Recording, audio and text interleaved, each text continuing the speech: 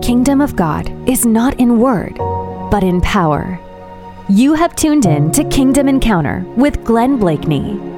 Connect with us for powerful, life-changing teaching and guest interviews that will inspire you with hope and equip you with the knowledge and skills needed to fulfill your destiny in the kingdom of God. Now, here is Glenn Blakeney.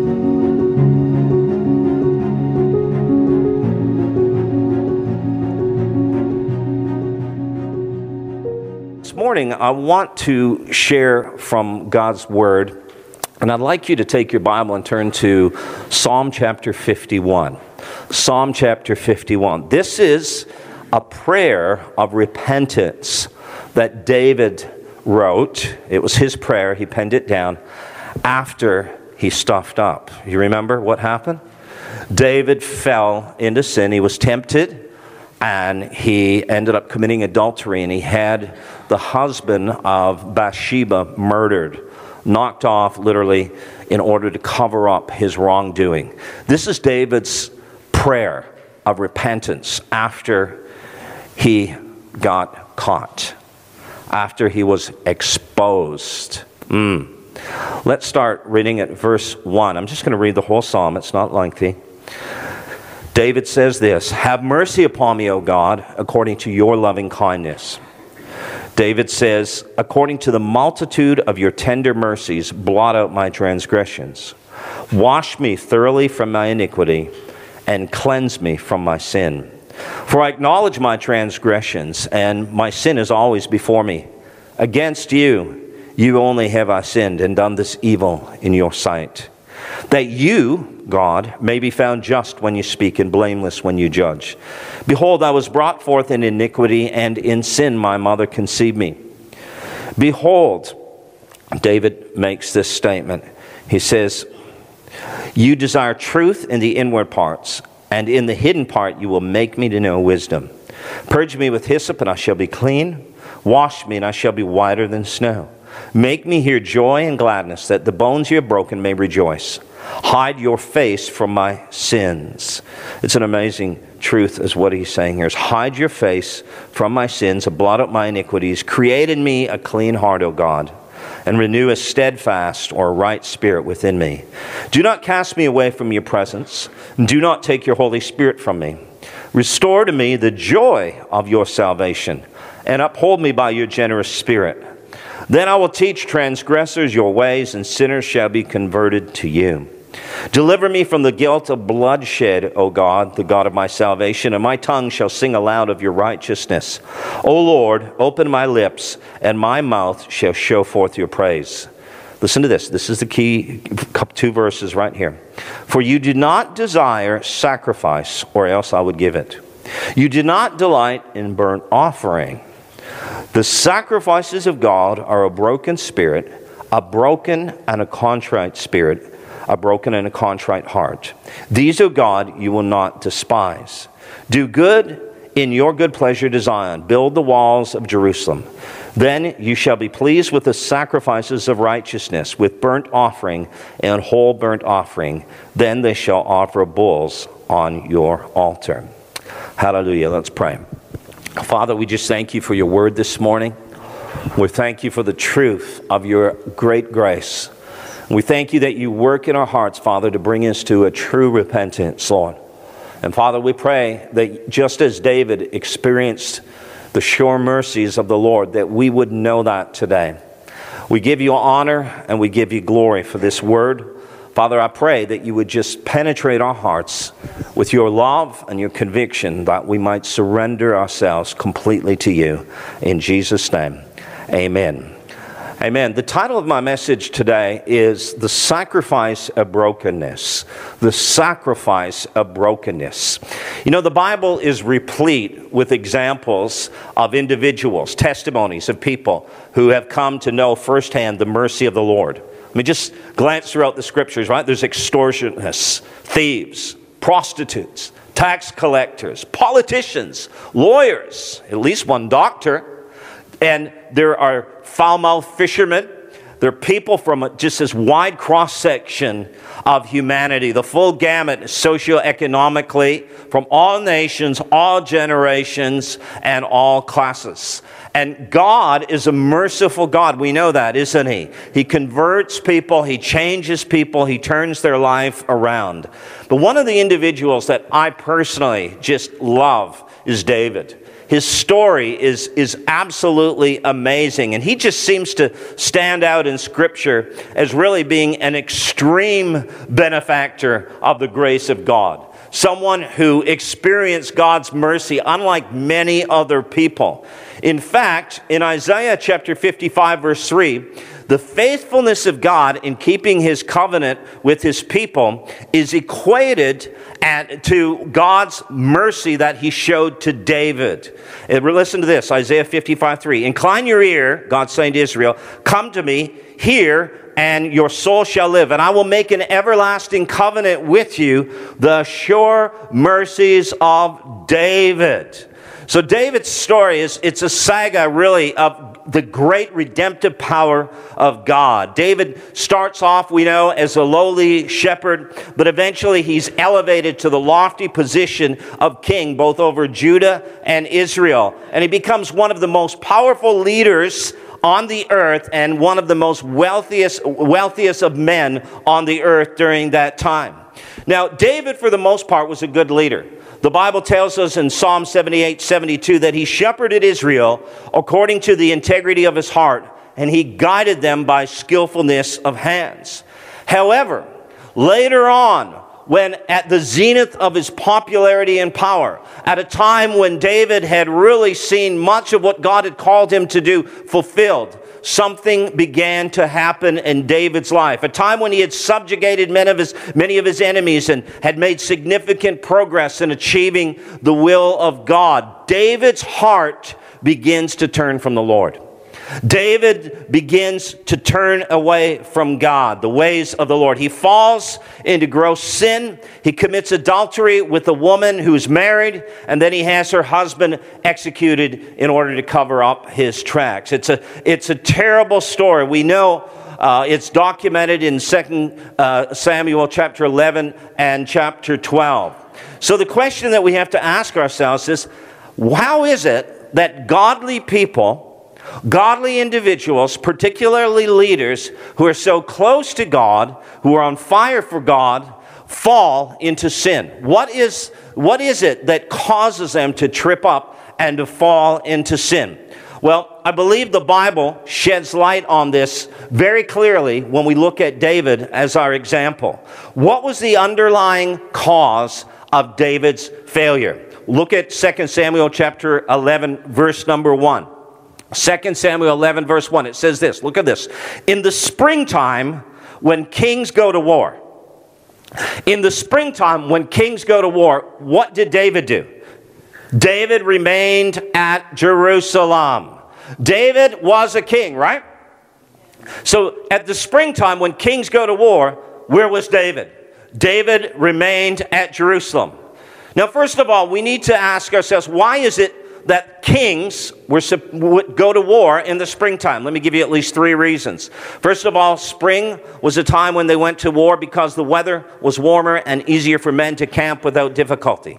Secondly, the rain had eased up and sometimes even snow, and the pathways could be accessed with significantly less risk of chariots and horses becoming stuck in the mud.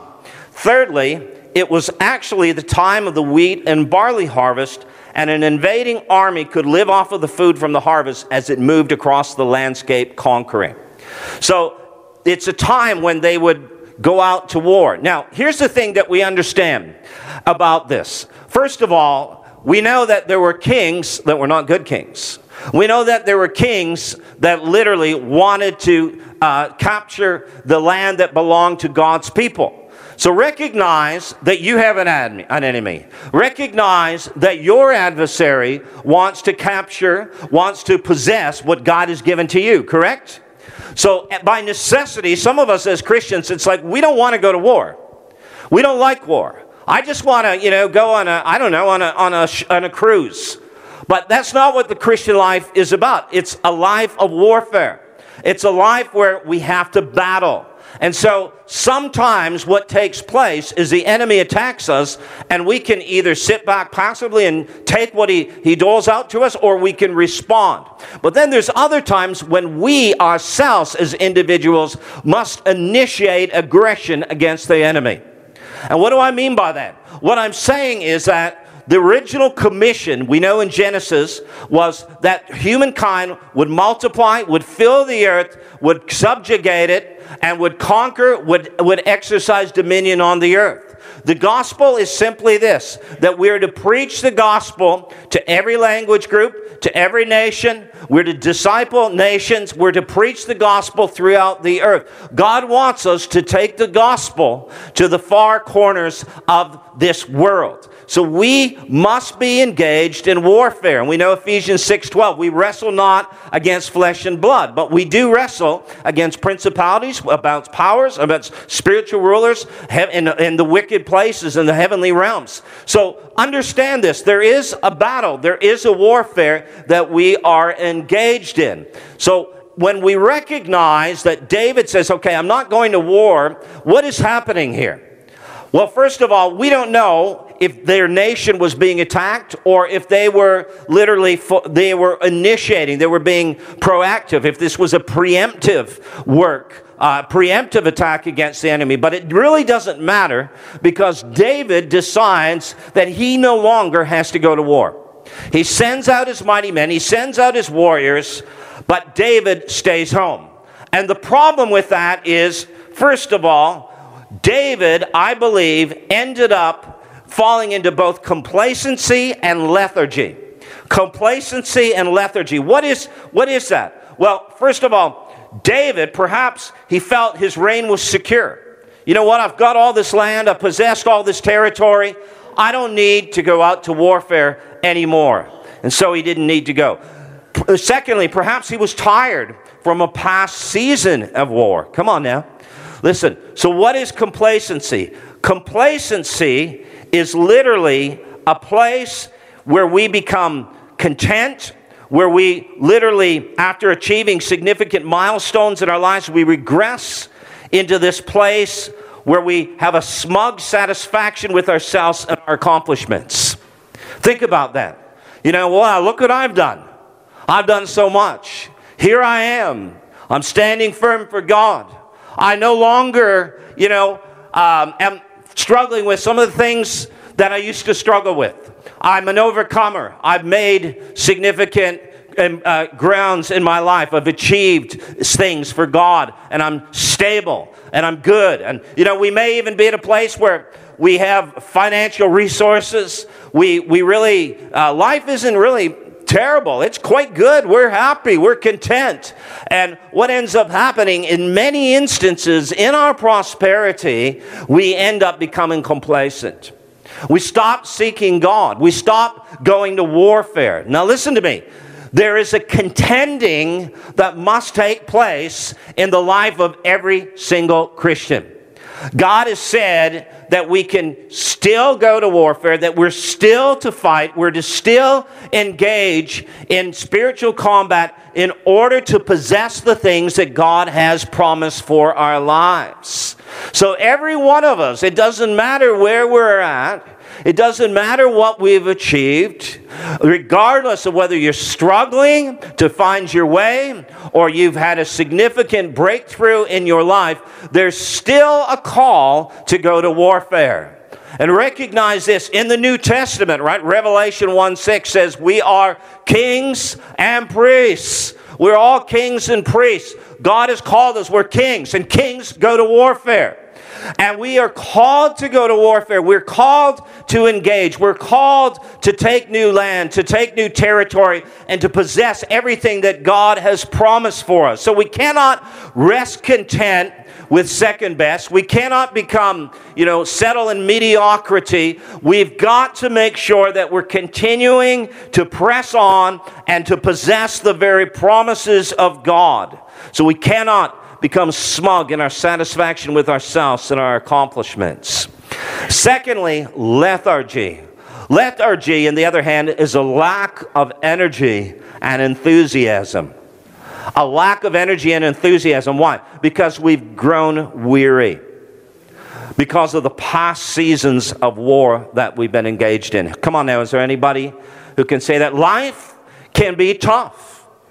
And we can be beaten down to the ground time after time by the enemy, to the point that we just kind of like, well, it's not in me to fight. I just don't have this desire to keep contending. My life's not too bad. Why do I need to pray? Why do I need to seek God? Why do I need to believe for greater breakthroughs? You know what? I tried that once, and wow, the warfare was incredible. And we back off. And we just settle for something that God has said is not His perfect will for our life. And that's lethargy. So we don't know what motivated David. But I know this. Many today have given up contending for the fulfillment of God's plan for their lives. They've come to a place where second best is good enough. Some people, mediocrity. Yeah, it's not that bad. Some people settle for misery. They settle for misery. Well, my life is miserable. It's not good. It's terrible. It's difficult. But we settle for that. We don't do anything to change our lives, to press through and experience breakthrough. Now, let me just say something about David. David, we know, was a man who loved God, right? Acts 13:22. When he was first, Acts 13:22, which was written hundreds of years after his death, God testifies of David that I found David a man after my own heart who would do all my will. When he was appointed to replace King Saul, God spoke that. David is a man who has my heart. So he was a good man. Remember that. David loved God. David was humble in the early stages of his reign. But what was the root cause of his egregious moral failure? Well, ultimately, I believe it was pride. It was pride. In his heart, he viewed himself as superior to others and therefore exempt from serving alongside his brothers.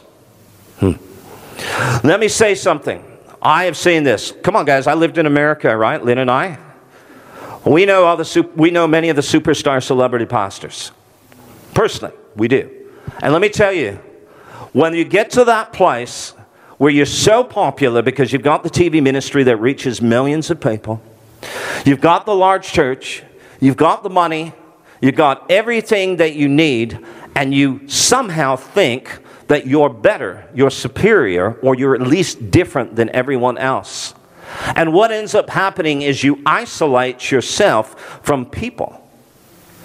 Now, think about this. I know, I've seen it. The bodyguards, I recognize that. I'm not saying there's anything wrong with having a bodyguard. Some of them need it. But I do recognize this, that when the service is over, they're gone.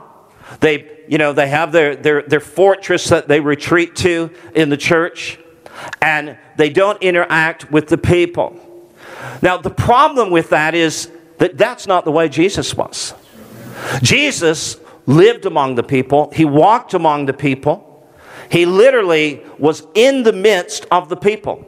He did not withdraw to some, spiritual sanctuary in the wilderness. But he literally was a man who lived and walked among the people. Yes, he spent time in prayer. Yes, he withdrew into the wilderness and prayed. Yes, he knew that it was very important that his time with the Father was really guarded. I recognize that. And that certainly is the other extreme, where people are so busy, leaders are so busy doing things that they neglect their time with God. And it's kind of like when you go on an airplane and they tell you, just before you leave that, in the case of cabin pressure dropping in this plane, an oxygen mask will fall down in the unlikely event, right? I always say that, in the unlikely event. But then what happens? Make sure that if you have small children, that you put your mask on first. Why? Because if you can't breathe, you're not going to be able to help the children. And there's a place where God is saying in our relationship with Him, we have to guard our own spiritual condition first. We have to make sure that the oxygen of the Spirit of God is breathing into our lives, that we're connected to the life of the Spirit. Otherwise, we won't be able to help other people.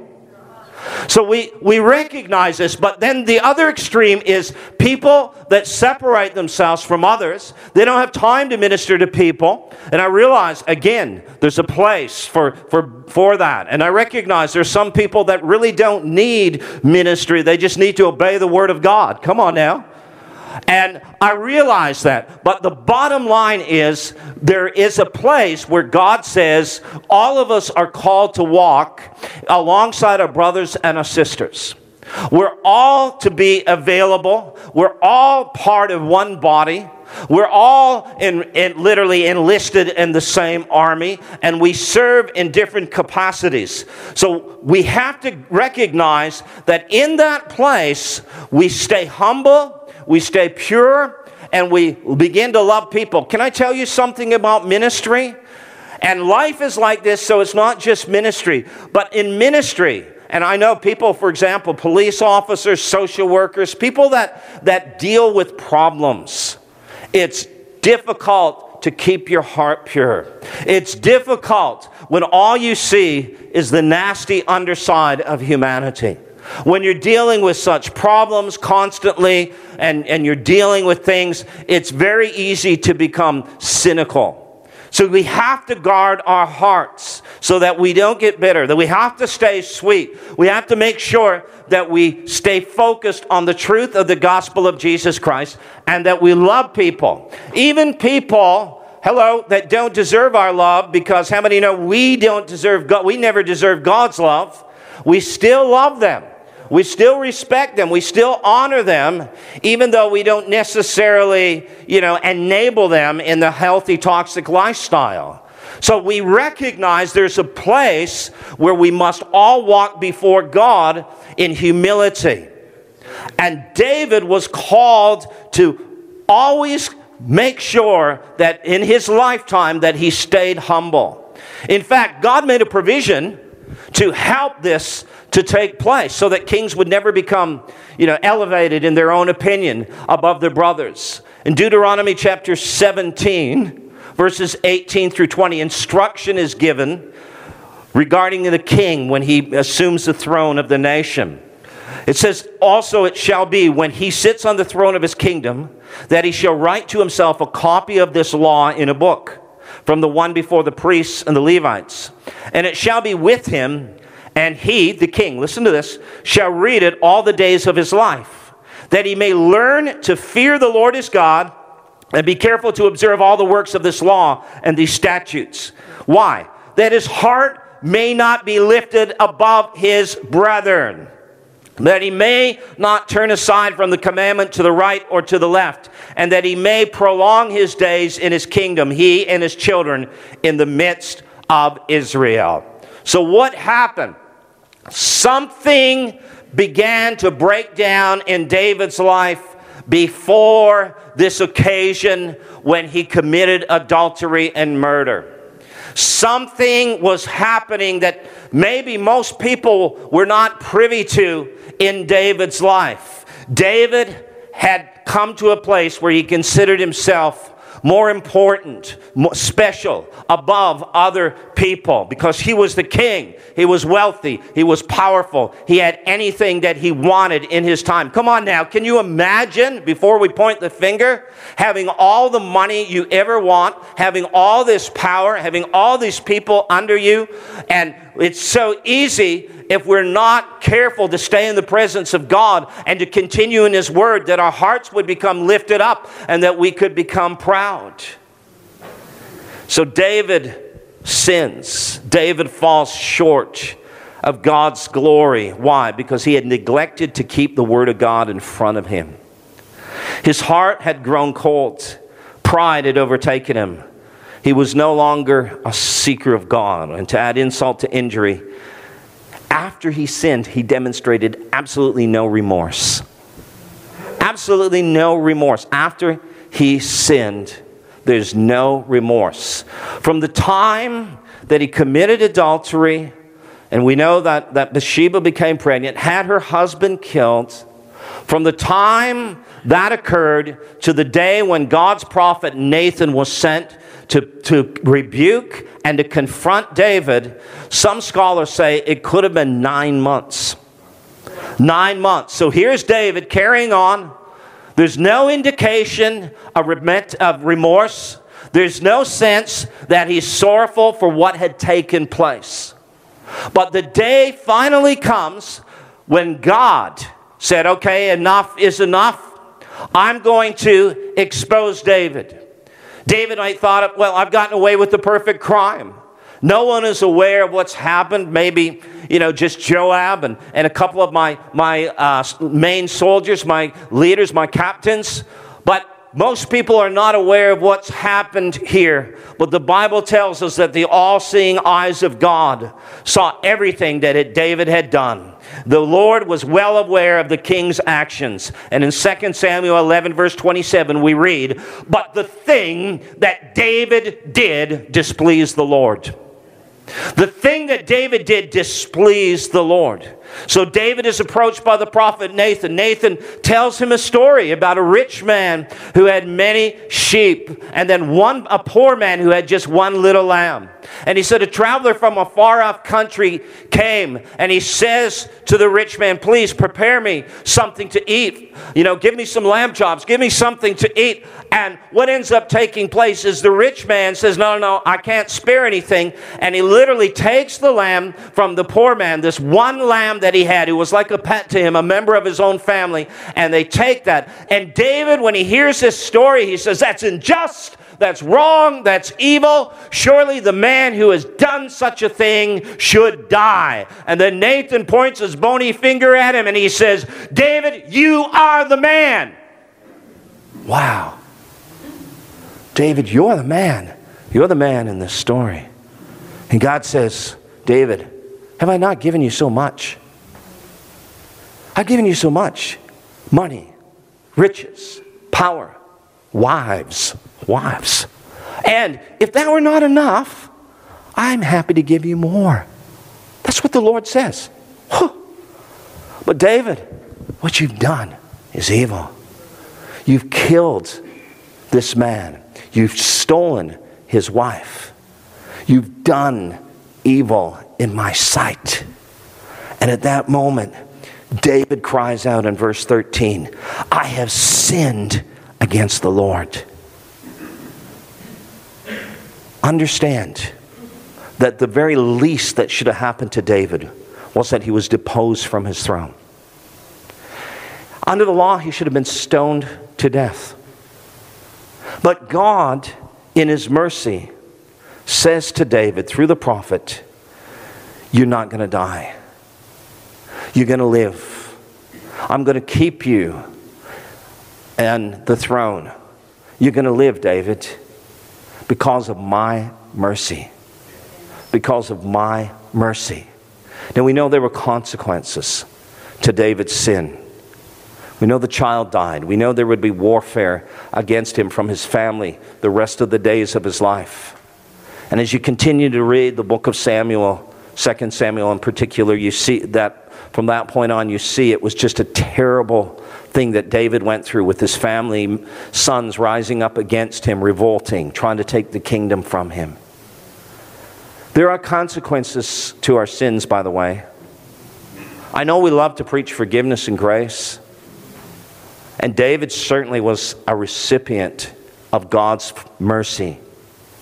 But do you recognize there are consequences to our sins?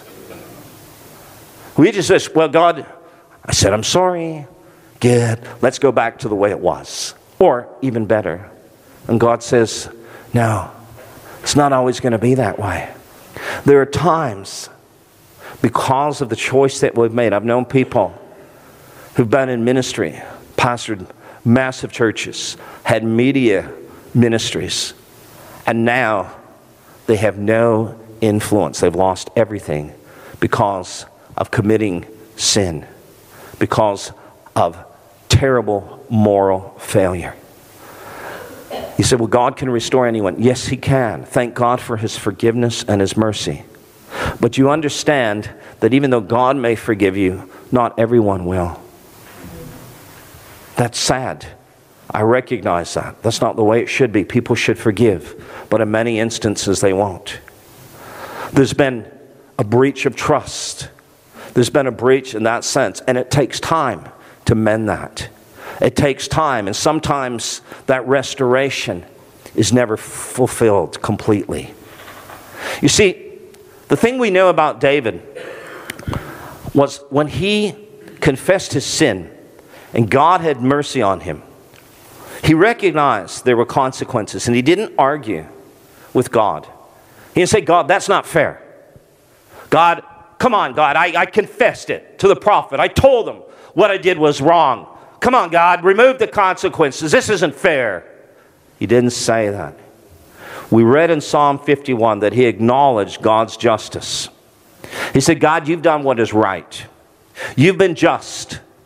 You've punished me according to your righteousness, and I accept the consequences of the choices I've made. I thank you, God, that I'm alive. I thank you, God, that I'm forgiven. I thank you, Lord, that I've been reconciled to you. And more importantly, and most importantly, was David's realization that he was called to be, first and foremost, God's son, God's servant. Many people today, they have no sense of purpose, no sense of identity if they lose a position. It happens in life. People who retire, what am I going to do? You know, what am I going to do now? I no longer work. And what happens so many times is, and I recognize that ministry and work is part of God's purpose for our lives, but there's a place where we have to come to rest, that no matter what is happening in my life, I'm just thankful that I'm God's son. I'm thankful that I can know Him. I'm thankful that I can have a relationship with Him and I can walk in that place.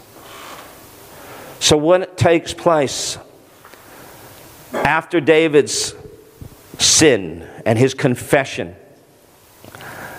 he cries out in the Psalms. In fact, David wrote 2 Psalms after his sin. He wrote Psalm 38 and Psalm 51. In Psalm 51, verse 17, the Holy Spirit reveals David in a different light. He's now deeply remorseful for what he's done. David cries out to God in despair. He says this, you're not looking for sacrifices. You're not looking for burnt offerings. But what you really want, God, the sacrifices you desire are a broken spirit, a broken and contrite heart. The sacrifices that God desires, what God is wanting from a man, a woman, is a sacrifice of a broken spirit and a contrite heart. This is what God is looking for. He's not looking for people that are perfect, but He's looking for people that are penitent. He desires a people that are truly remorseful for what they've done. And may I submit to us this morning that when we recognize the severity of our sin, and it is a problem, guys, it is a problem where we don't realize what Jesus did on the cross. Do you realize that it was our sin that put Him there? It was what we did that put Him on the cross. And He suffered, and He was mutilated, and He was beaten because of the severity of our sin and the penalty that we deserved. And we just go, thank you, Jesus, for forgiving me. There has to come a place of revelation where we recognize the fullness of what God did in Christ. He who knew no sin became sin for us, that we might become the righteousness of God in Christ. He who knew no sin, He who was perfect, became sin, or a sin offering for us, that we might be made righteous. He took upon Himself what we deserved. And we must walk in a place of accepting and appreciating and valuing everything that Jesus did for us. God is looking for a people who walk with Him with a broken spirit and a contrite heart. There's a very interesting verse. It's found in the book of Zephaniah. It actually says that God will make the lame a remnant. The lame a remnant. If you're lame, it means there's something wrong with your walk, correct? It means there's something wrong. There's a recognition that something has happened in your life. There's something that takes place where God so breaks you that from the rest of the day of your life, so to speak, you walk with a limp. You walk as a lame person. You're no longer able to run and do the things that you used to do. But now you're at a place where you recognize that God has brought brokenness into your life. What is brokenness? Brokenness in the biblical sense is not debilitation. God isn't trying to cripple or incapacitate us. That's the devil's intention, not our gracious Heavenly Father's plan. In Psalm 147 verse 3, we're informed that the Lord heals the broken. God brings healing to the broken. So what is this brokenness that God so desires to be part of the nature of His people? Well, the word broken in Hebrew means to burst. It can be translated literally and figuratively. For example, in Ezekiel chapter 6, the same Hebrew word is used of God when He says that His heart was bursting or breaking over His people who were worshiping other idols. And it literally alludes to a person that is gripped with a strong conviction and deep sorrow. A person who realizes that God has called them to a place of deep sorrow. You know, one of the things that bothers me about a lot of stuff that's happening in so-called revival movements today is the lack of brokenness. The lack of brokenness. Everybody just wants to be full of joy and laugh. But you know, it says in the book of James chapter 4, let your laughter be turned into mourning. There's a place where we have to cry out. Jesus said, blessed are those who mourn, for they shall be comforted. There's a place where we recognize that God is saying, my son, my daughter, I want to heal you, but you need to be broken. You need to be broken. So what does it mean? It's not being sorry, like that you were caught. And it's not being sorry that, wow, now my life's changed. I can't continue to live that way. What a bummer. That's not at all what it is. The Bible says there are two types of sorrow. In 2 Corinthians 7 verse 10, we're told godly sorrow produces repentance, which leads to salvation or deliverance. Not to be regretted. But the sorrow of the world produces death. The New Living Translation puts it this way: for the kind of sorrow God wants us to experience leads us away from sin and results in salvation. There's no regret for that kind of sorrow. But worldly sorrow, which lacks repentance, results in spiritual death. When we think about those who were sorrowful in the New Testament, I immediately think of Jesus' two apostles, two disciples. We look at Peter and we look at Judas Iscariot. Peter denied the Lord. Peter failed. But Peter was genuinely sorrowful and he repented. Judas Iscariot transgressed. He committed sin. He betrayed Jesus, but he didn't repent. His sorrow led to death. There is a sorrow that is, well, now that this has happened, I can't shake the guilt. I can't shake the sense that now my life has changed. And people walk in condemnation. And they don't recognize that God is a God of conviction but not condemnation. The sorrow that God works in our life brings us to a place where we take responsibility for what we've done rather than point the finger at other people or even blame God or sit around and mope about how now my life has changed.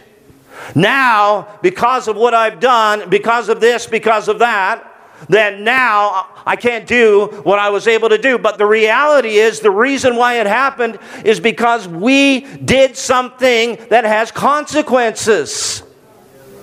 And we're not really sorrowful if we're still pointing the finger at other people and blaming them for the very things that we were responsible for. So godly sorrow works to repentance unto salvation. And there's no regret. Listen, David was a man who possessed a broken and a contrite heart. And I mentioned Acts 13:22, where the Father testifies of David hundreds of years after his death. And he says, I have found David, the son of Jesse, a man after my own heart. Why was he a man after God's own heart? Who will do all my will. He will do all my will. David sinned. David messed up badly. But David repented and continued going forward to do all of God's will for his life. That's true repentance. That's true brokenness.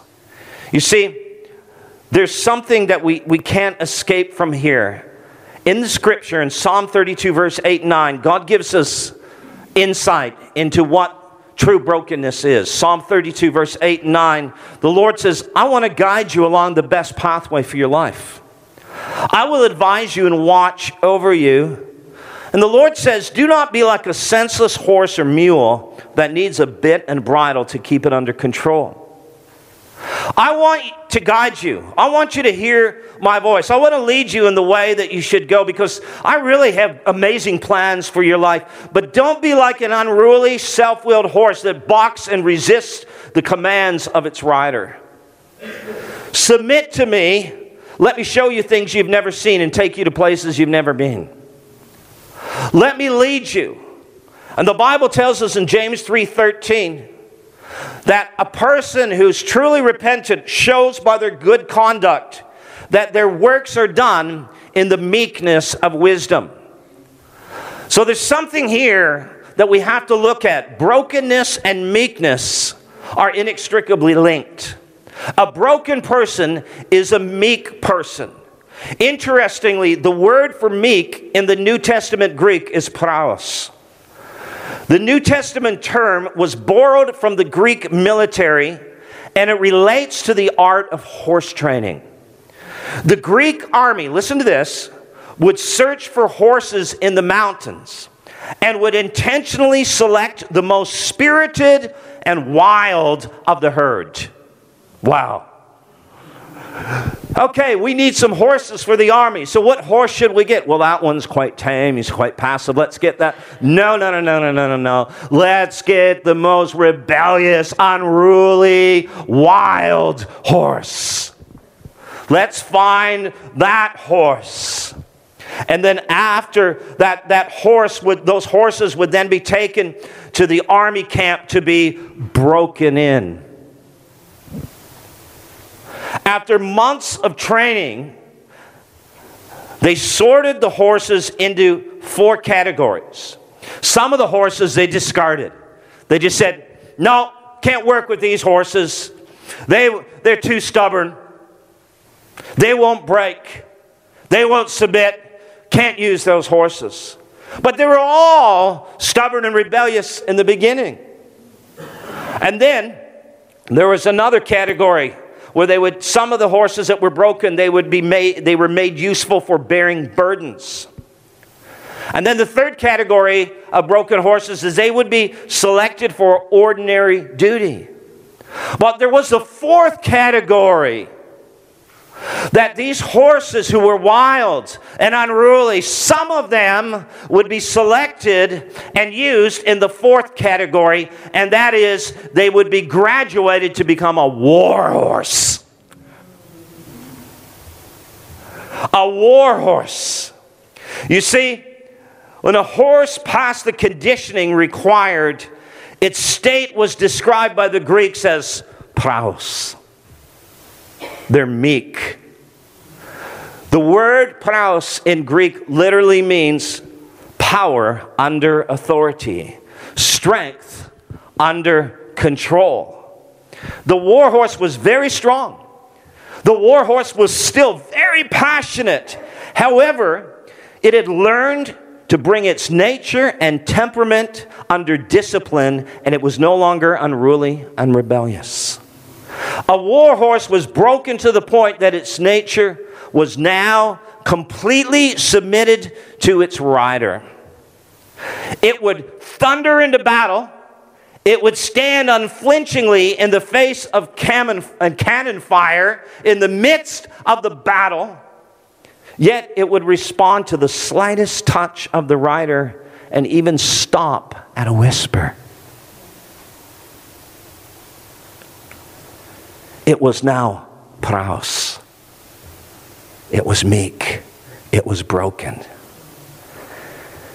Do you understand that true brokenness in the life of the believer is manifested in our no longer resisting the will of God for our lives?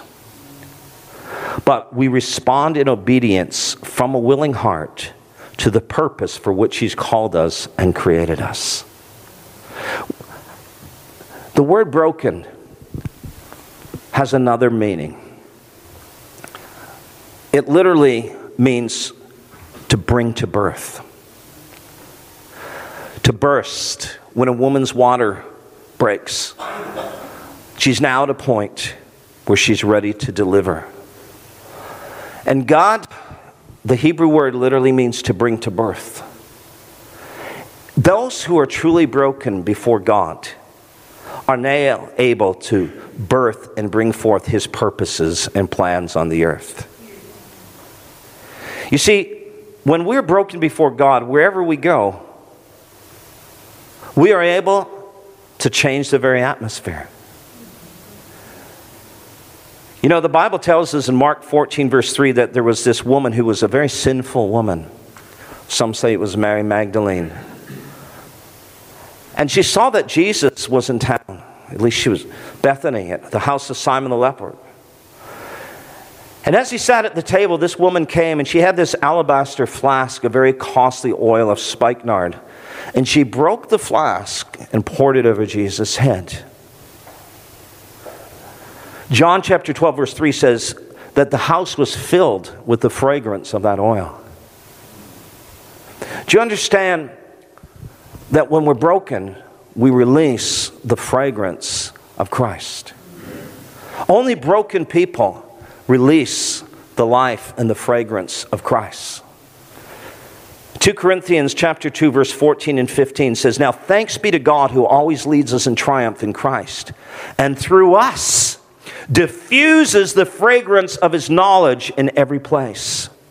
For we are the fragrance of Christ among those who are being saved and among those who are perishing." We are the fragrance of Christ.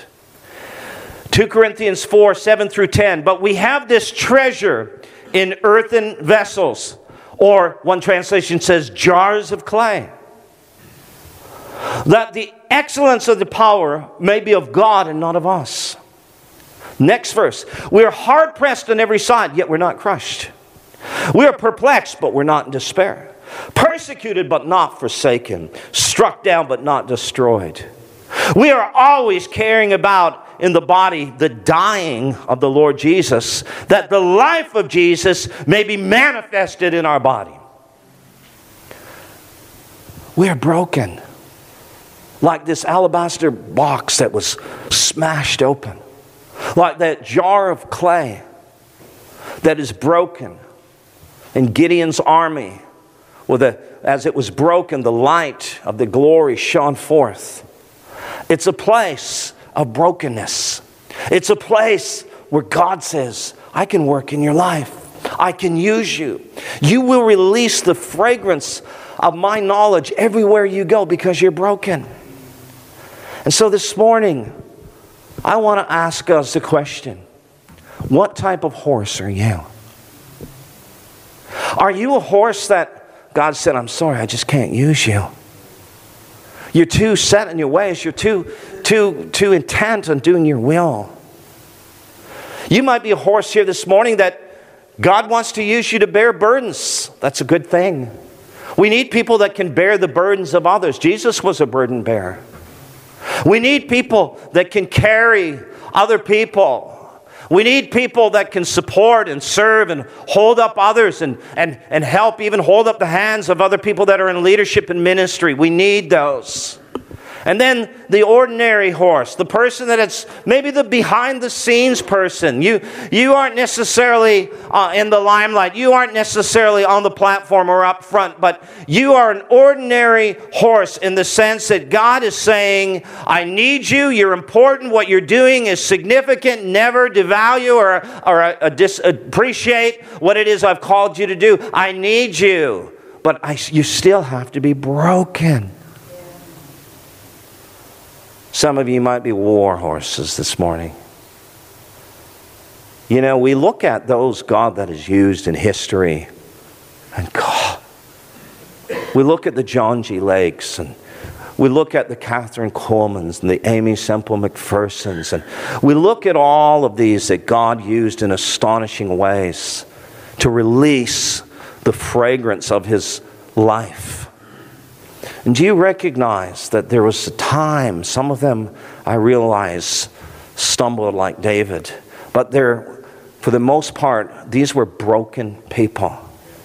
These were people whose only intention was to do the will of God. When God spoke to them gently in that still small voice, just like that rider who just had to go like that. No bit, no bridle, no saddle. Just a little nudge. Just a little whisper, and the horse responds because it's so broken, so trained. We know the voice of God. He doesn't have to yell at us. He doesn't have to constantly slam doors in our face because we're so persistent in doing our own will. But He speaks to us in a still small voice, and whether we turn to the left or to the right, Isaiah says, we hear a voice behind us saying, this is the way, walk in it. You see, these were broken people. These were people that surrendered everything to Jesus. Not my will. Not what you want. God, what you desire. Not what I desire. What you desire. Not what people want. Not what people try to put on me. But what you want. God, I want to be a war horse. I want to be like one who can go into the thick of the battle. In the heat of the battle. And I will stand because I'm praus. I'm broken. I'm submitted to you. We want the power. We want the glory. Some of us do. We want breakthroughs. We want prosperity. We want success. But are we willing to be broken? The sacrifices God's looking for is what? A broken spirit, a broken and a contrite heart. Broken to birth forth His purposes on the earth. Thanks for tuning in to Kingdom Encounter with Glenn Blakeney. To learn more about us, including how to connect to our Kingdom community, please visit our website, awakenations.org. Again, that website address is awakenations.org.